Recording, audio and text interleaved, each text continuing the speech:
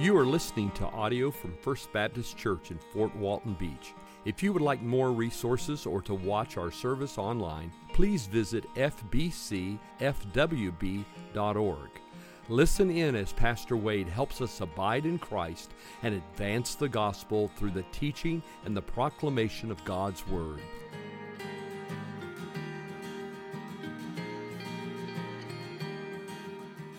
Psalm chapter 3, a journey through the Psalms. I'll remind you that the Psalms are a collection of hymns that the Hebrews used in worship. So it's basically a hymn book.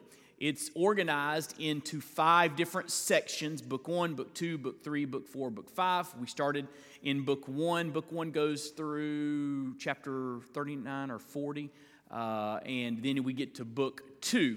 And continue our journey. And so these Psalms are rich, and there are some common themes we find throughout the book of Psalms. Even though there are 150 different hymns, there is really one major overarching theme, and I think Dr. Easley captures it well in his one-sentence summary of the Psalms. He writes, "God, the true and glorious King, is worthy of all praise and prayer, thanksgiving and confidence, whatever the occasion, in personal or community life." God, the true and glorious King, is worthy of all praise and prayer, thanksgiving and confidence, whatever the occasion, in personal or community life. Life consists of mountaintops and valleys. And whether you're on the mountaintop or you're walking through a valley, God is worthy of your worship. And God is worthy of your trust and confidence. And that's what we see emerge from our study of Psalms. I like how John Piper says it, and this quote kind of reminds us or points us to the reason that the Psalms are so popular among God's people.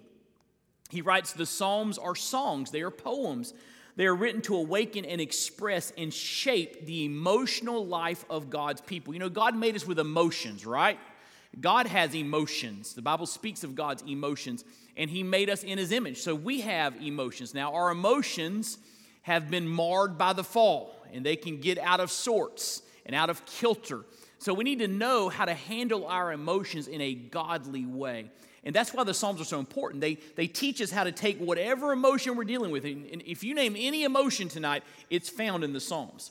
How to take any emotion we're dealing with and bring it to the Lord as an act of worship. He says, poetry and singing exists because God made us with emotions, not just thoughts. Our emotions are massively important. And by the way, I just love how God gave us His Word, one book, one story of redemption, but He gave it to us in different genres. You know, we've been studying for over a year a letter that Paul wrote to a group of Christians in Ephesus during the first century. And a letter is a certain genre of literature. But he also gave us poems, right? He also gave us hymns, wisdom literature, and other types of genres to help us to think of different facets of God's work among His people. And the Psalms are poetic in nature, and they connect with us at an emotional level.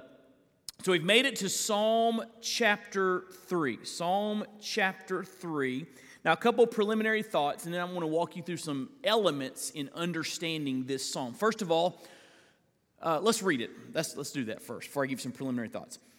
Psalm 3, notice the small letters there before verse 1. And just a reminder, and I'll say this a lot, the small letters there are inspired scripture. They are in the original text. Even though they don't have a verse 1 beside them, these are the words of God that give us understanding in particular psalms.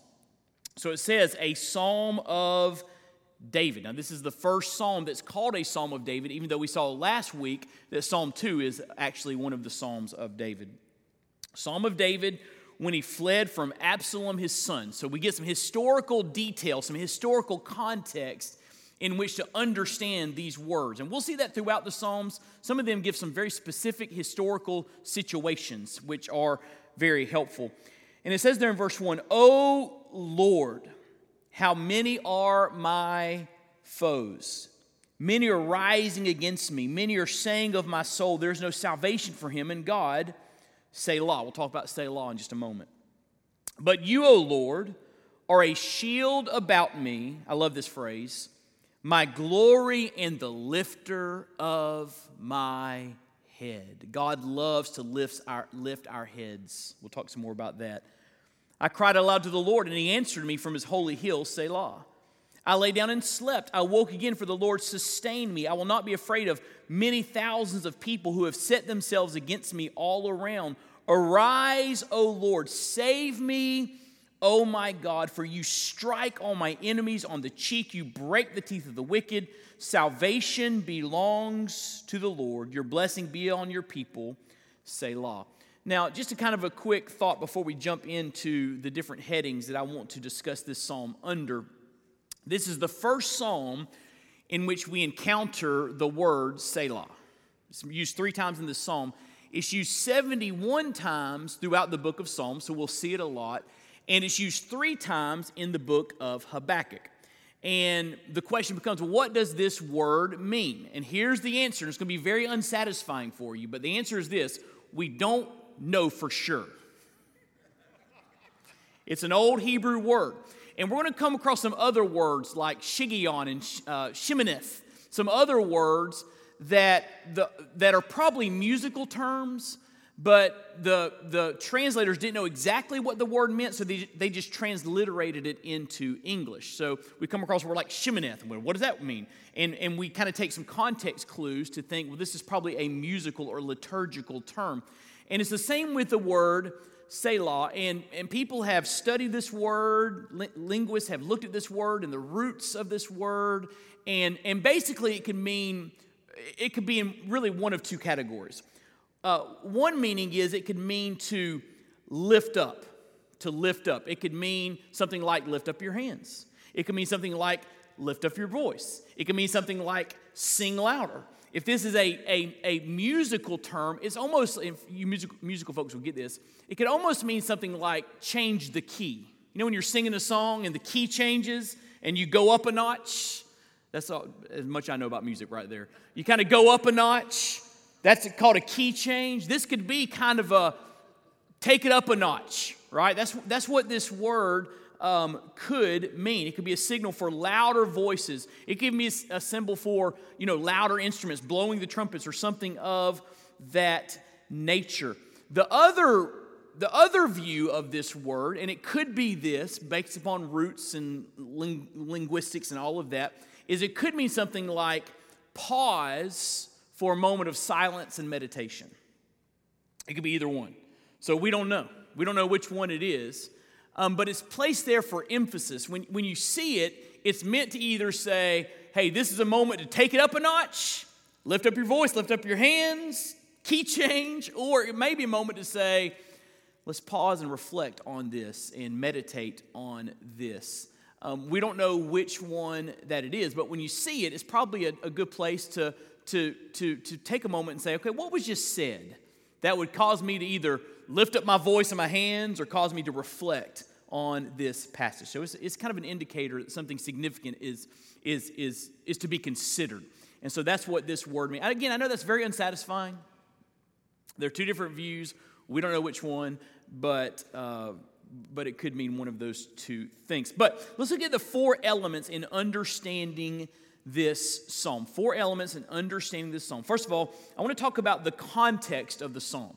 The context. And again, the context is given to us there in the small letters right before verse 1. Now, a lot of the Psalms, we don't have this kind of historical information, so we kind of have to guess or piece together what we know about Jewish history. But here, it is very clear this is a Psalm of David written on the occasion of fleeing from his son Absalom. You can read about this over in 2 Samuel chapter 15, and I suggest that you read it. It's a very, very sad story. Basically, Absalom sets himself up at the gate of the city, and when people come in with issues to be brought to the king, Absalom says, well, he's probably going to be too busy to handle that. Let me handle this for you. And Absalom begins to make judgments on behalf of the king. And the Bible says over time he began to steal the hearts of the people, where they began to follow him more than David. And then Absalom put together a little bit of rebellion. He got some of the officials from David's cabinet. He got some religious leaders, some political leaders, and he gathered them together. And then he put in place a coup, basically, to overthrow his father David. When David heard that the treason had grown to that level, that Absalom had put all this together, that the coup was coming to fruition, David has to flee with his loyal followers, his loyal cabinet members. He has to flee Jerusalem, and he really has to flee for his life because Absalom wanted to kill him. Absalom wanted to be the king. Now, as you read the story, eventually, we'll get to that in a minute, but the context here is this. David's own son, Absalom, with an evil heart, had planned the overthrow of his own father. He wanted to overthrow the kingdom of David and have him killed. So you can imagine the emotions going through David's heart. We learn later on in the story that David greatly loved Absalom. And David is not only facing a coup, he's brokenhearted. It's family dysfunction. And there's a lot of background with Absalom, but there's family dysfunction going on here. And David is leaving Jerusalem brokenhearted. And that is the context of this psalm. In fact, I think verse 6 really sums up what he's experiencing, what he's feeling. Look what it says in verse 6 of Psalm 3. I will not be afraid of many thousands of people who have set themselves against me all around. So a lot of folks had joined Absalom's rebellion. He says thousands here. Many had followed Absalom and were going to follow him to overthrow David's kingdom. So he feels surrounded. He feels surrounded by those who want his demise. And in the midst of that situation, he writes what we know as Psalm chapter 3. So that's the context of the psalm, Absalom's rebellion. But secondly, I want you to see the complaint of David. The complaint of David. Look what it says there in verse 1. O Lord, how many are my foes? Many are rising against me. Many are saying of my soul, there is no salvation for him in God, Selah. And so here's what David's saying. It looks really bleak. Looks really bleak. Many are against me. And when they look at the circumstances, they say, David doesn't have a chance. This is a well-planned coup. Absalom has done all of the groundwork. He has maneuvered behind the scenes. He has a well-coordinated plan to overthrow the kingdom of his father. And so many are saying, David he didn't have a chance. There's no salvation for him. He can call on his God. There's no salvation for him. Absalom will have him killed. Absalom will sit on his throne. David's days are numbered. And so David here is registering his complaint before the Lord. I'm surrounded. It looks hopeless. But then the third heading is this. We see the confidence of David. We see the confidence of David. So in the midst of his fear, of his angst about being surrounded by many foes, his own blood turning against him, he turns to the Lord, the confidence of David. Look what it says in verse 3. But, notice that word but. Many are my foes. They say I have no hope. They say my days are over. But you, O Lord, are a shield about me, my glory and the lifter of my head. If you look there in your notes, David quickly takes his eyes, this is important, David quickly takes his eyes off of his circumstances and places them on God. He's looking around. Many are my foes. I'm surrounded, thousands against me, but you, O Lord. He places his eyes on God. James Montgomery Boyce comments on this when he writes, when a believer gazes too long at his enemies, or I might add, too long at his troubling circumstances, the force arrayed against him seems to grow in size until it appears to be overwhelming. But when he turns his thoughts to God, God is seen in his true great stature and the enemy shrink to manageable proportions. So if you are going through a difficult time, if you are dealing with difficult circumstances, if all you do is look at the difficulty, it's going to get bigger and bigger and bigger and bigger and more and more and more overwhelming, and you'll grow more and more and more hopeless. Why? You're putting all of your focus, all of your thought, all of your attention, you're placing all of your emotions on the line as you look at your circumstances. But when you look away from your circumstances and look to a sovereign God who is bigger than your circumstances, those circumstances begin to shrink. Your God gets bigger, your troubles get smaller. But you've got to make an intentional decision like David did. I'm surrounded by trouble, but you, O Lord. He turns his eyes to the Lord. P.C. Craigie says this: as the psalmist moves his eyes from the multitude of enemies to God, the tone of the psalm changes abruptly. If one gazes too long upon the enemy and his might, the enemy grows in the mind's eye to gigantic proportions, and his citadels reach up to the skies. The hypnotic power of the enemy is broken, though, when one turns one's gaze toward God, who is able to fight and grant victory. And so David quickly takes his eyes off of his circumstances, places them on God. We can learn a lot from David in that situation. But then David exhibits great confidence in the character of God. Great confidence in the character of God. And there are several truths here that David believes about God that he shares. First of all, David believed that God is a protector. Look what the Bible says there in verse 3. But you, O Lord, are a shield about me. I'm surrounded by many foes, but God, you are my shield. You are my protector. And we need to understand that when we are going through difficult times, or when we're on mountaintops and everything is going great, we need to be reminded that God is our protector. One of my favorite verses in the Bible, from one of my favorite Psalms, Psalm 91,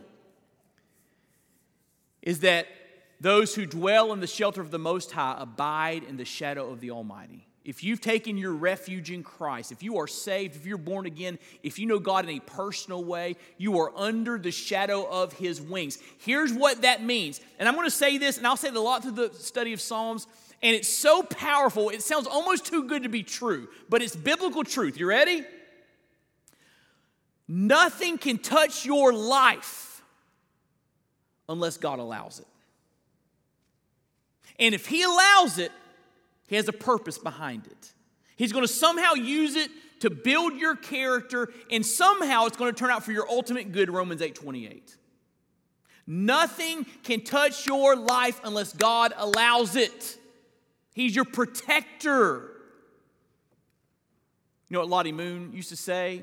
Single lady, missionary on the other side of the world in China in very difficult conditions. Lottie Moon said, we give a offering in honor of her every year for Christmas to support international missions. Lottie Moon said, I have a firm conviction that I'm immortal until my work on earth is done. I like that.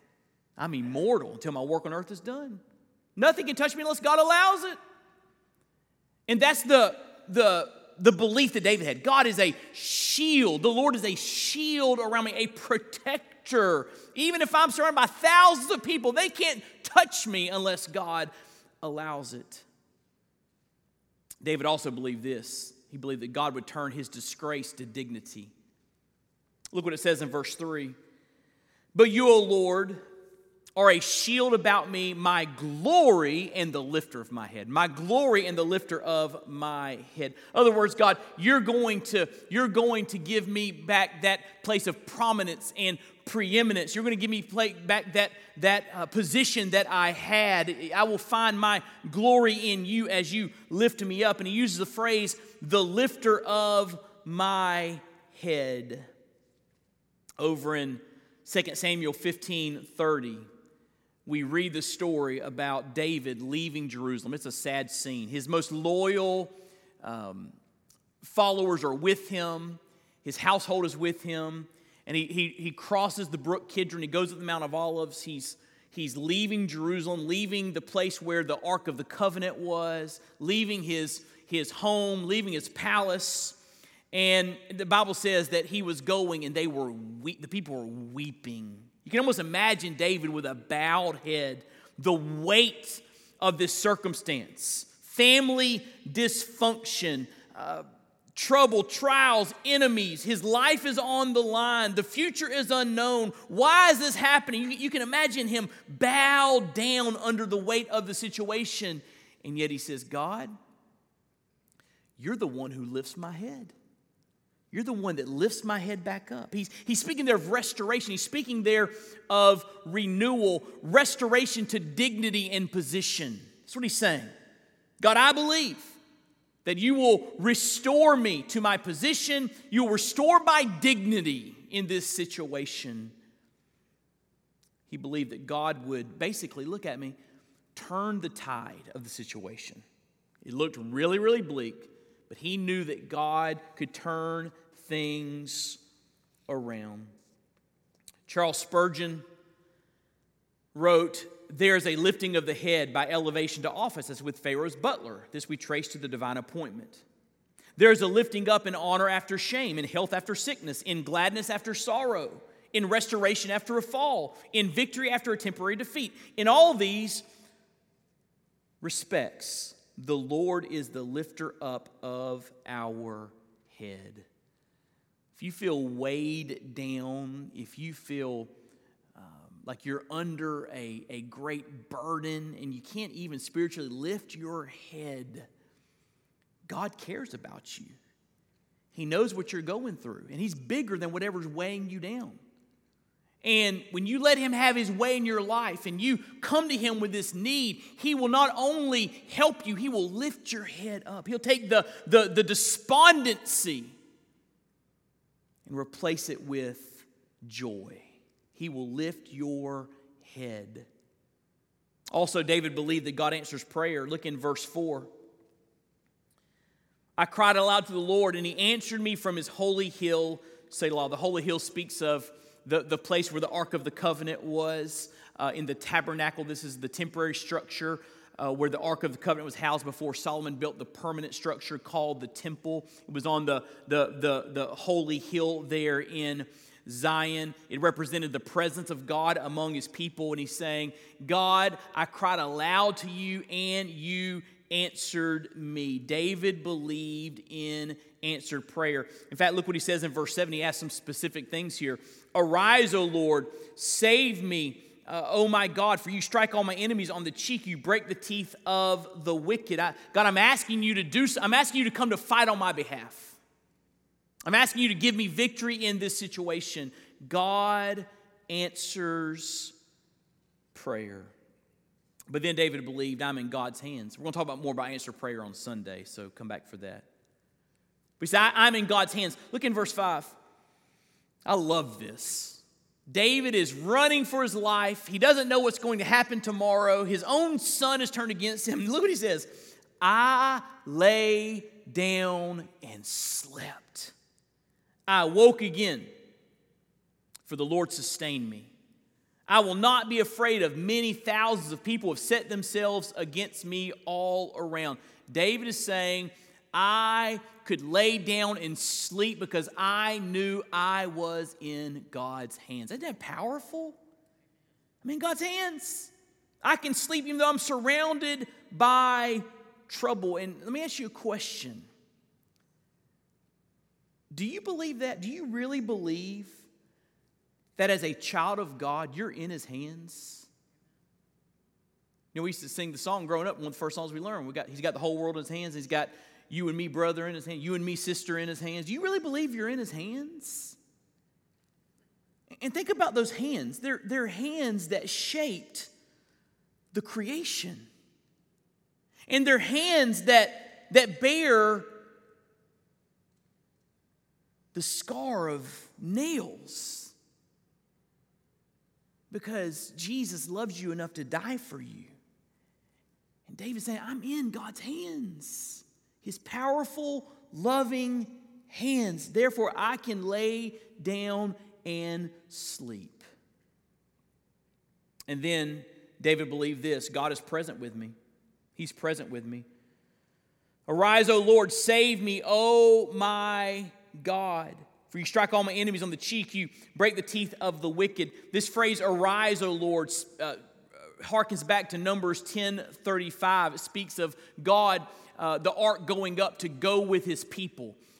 They would, when God led them, they would take the ark and the people would follow behind it. And they would cry out, arise, O God, lead your people. And so this is a way of saying, God, you're with me. You're just like the ark is present among your people. You are with me. And I'm asking you to arise and to save me. God is present with me. I love what Warren Wiersbe says. He didn't have the ark of God, but he had the God of the ark. He had to leave the ark behind in Jerusalem, but he still had the God of the ark. Powerful, powerful stuff. And so here's what I want you to see in this psalm. David is facing seemingly insurmountable odds. And yet,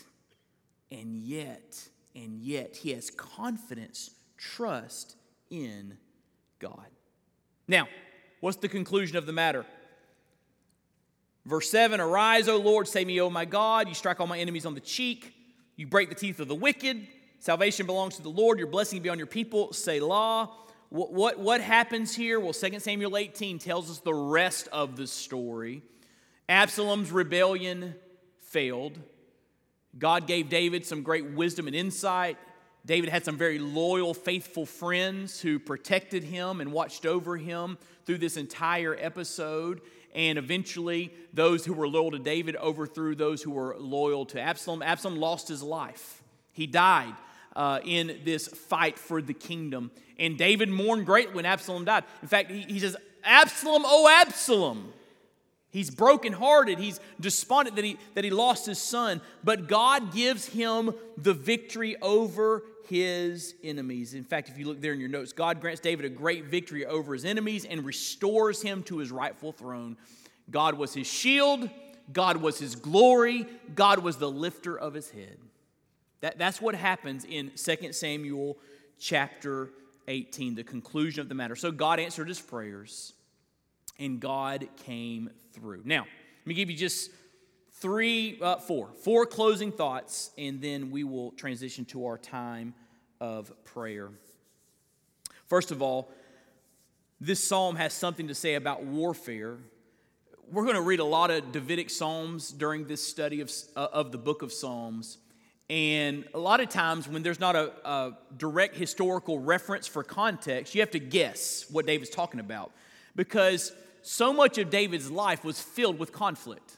I mean, think about all of his battles with the Philistines, starting with Goliath. And as he was the king, or before he became the king, he was on the run from Saul, who wanted to kill him. And Saul had his entire army looking for David. And then he fought against the Philistines many, many times during his reign as king. And then he had to fight against Absalom and the rebellion and the coup. I mean, almost all of David's life, he's surrounded by warfare.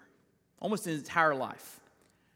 And so a lot of times you're reading a Psalm of David, you're like, what's he talking about here? Talking about Absalom? Is he talking about the Philistines? Is he talking about Saul? What's he talking about? But the point is this. David understood what it was to trust God in warfare. And this psalm has something to say for us along those lines. What have we been talking about for the past, 6 weeks? Spiritual warfare, right? Spiritual warfare, the reality of spiritual warfare. You are opposed. You have an unseen enemy. He wants to destroy you. Satan and his demons want to absolutely devastate your life. They hate you and your family and your church and your community and your nation and your world. They hate you and they want to destroy you, and it's real. So we need to be ready. We need to be vigilant, and we need to be confident that our God is bigger. Greater is he that is in me than he that is in the world. This psalm has something to say about warfare. Secondly, This psalm has something to say about mornings, mornings, mornings. Look in verse 5. I lay down and slept, I woke again, for the Lord sustained me. So that is probably an indicator that David wrote this psalm, wrote these thoughts after a night of rest. And that idea is further strengthened by the next psalm. Psalm 4 is a psalm about praying in the evening. And scholars believe that whoever collected the psalms and organized the psalms put those two together. Psalm 3 is a morning prayer of trust in God. Psalm 4 is an evening prayer of trust in God. And so that kind of speaks to the reality that prayer ought to be an ongoing part of our life. When you start the day, when you end the day, we ought to be thinking about talking to the Lord. And so this psalm has something to say about mornings. Spiritually speaking, David was a morning person. You see it in chapter 5, verse 3, chapter 57, 7 and 8, chapter 59, verse 16. Abraham arose early in the morning, Genesis 19, 27, 21, 14, and 22, 3. So did Moses, Exodus 24, 4, 34, and 4. Moses rose early in the morning. Joshua rose early in the morning to be with God. Joshua 3, 1, Joshua 6, 12, Joshua 7, 16, Joshua 8, verse 10. Samuel, early in the morning, 1 Samuel 15, 12. Job in the morning, Job 1, 5. And of course, Jesus Christ himself was known to get up early in the morning to have communion with his Father. Mark chapter 1, verse 35. And so we don't need to be legalistic about this. We don't need to, make up some rule that's not in the Bible. But there does seem to be an emphasis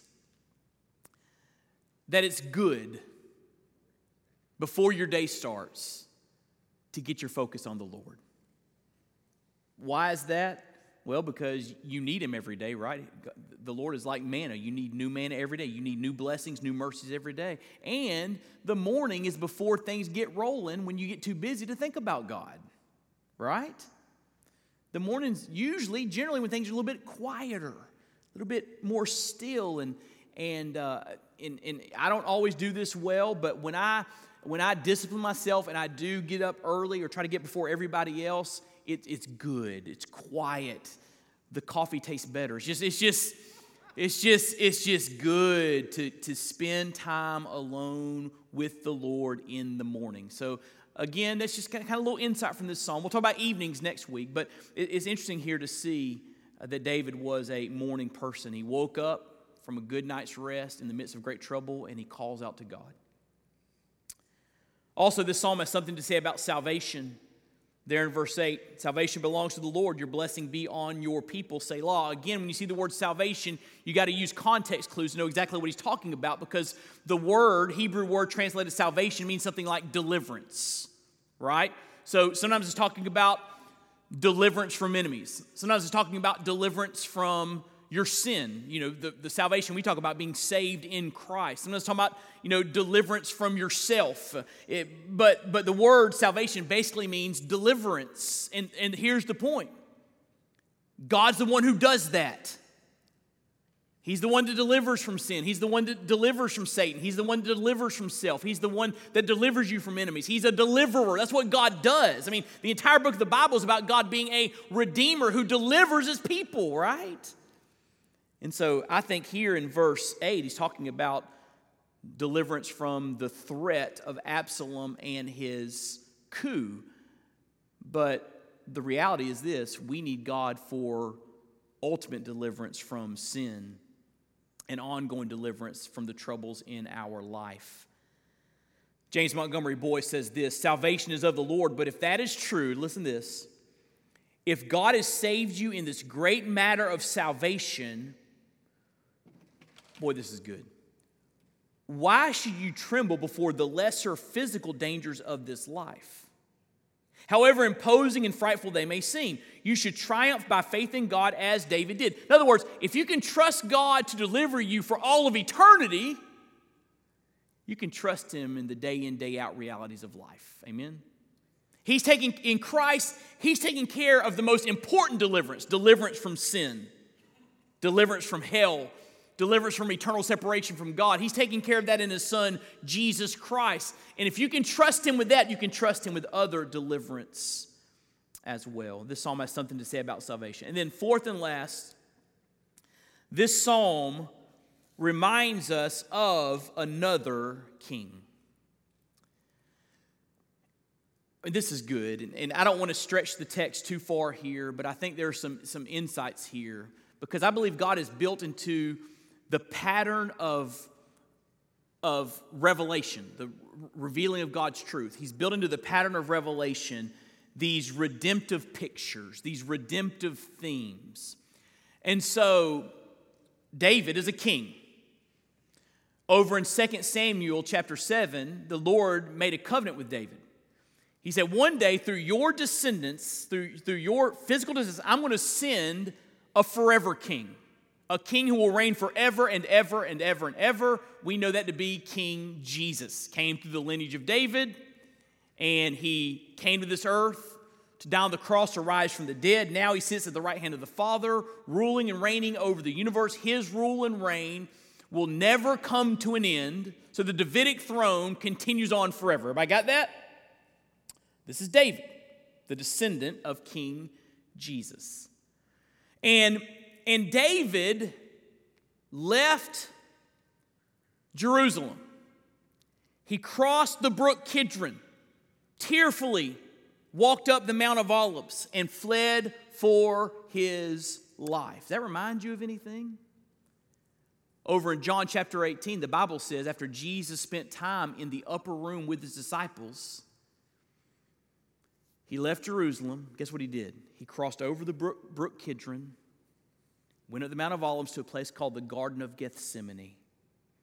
And there in Gethsemane, he wept, he sweat great drops of blood on the ground. He was in such anguish.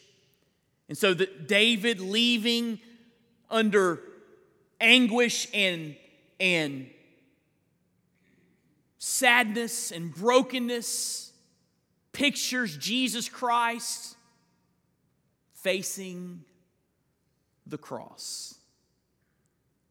And then Spurgeon says this, and I love Spurgeon, you know that, but Spurgeon got this from Augustine. And again, I don't want to stretch the verse too far, but here's what Spurgeon says. I just want to point this out. He says, if David, leaving Jerusalem, weeping as he goes, pictures King Jesus leaving Jerusalem and going to the Garden of Gethsemane, facing the cross, he says then, verse 5 pictures what happened to Jesus. Look what he says.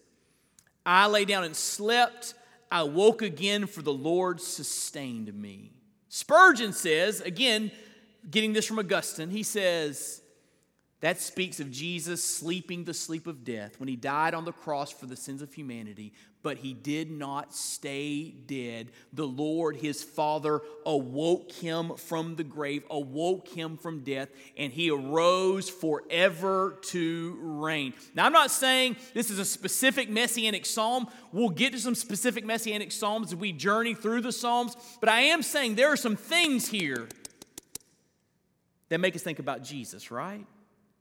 And perhaps this is just another picture that God has woven into his word to make us think about the ultimate king, the great king, the King Jesus who died for us. He lay down and slept, a euphemism for death, but then he gloriously rose from the grave. And the Lord, his Father, turned his sorrow into salvation. He became his shield, his glory, the lifter of his head. This passage helps us to think about Jesus a little bit, doesn't it?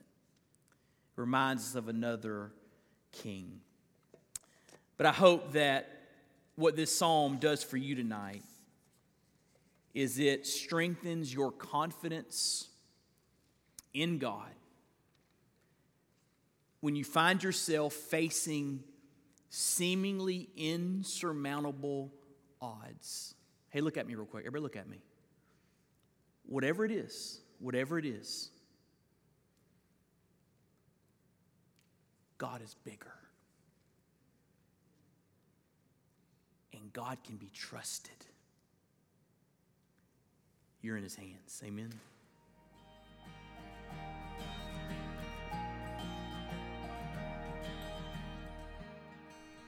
Thank you for listening. We pray you've been encouraged and inspired by God's Word. May the Lord richly bless you.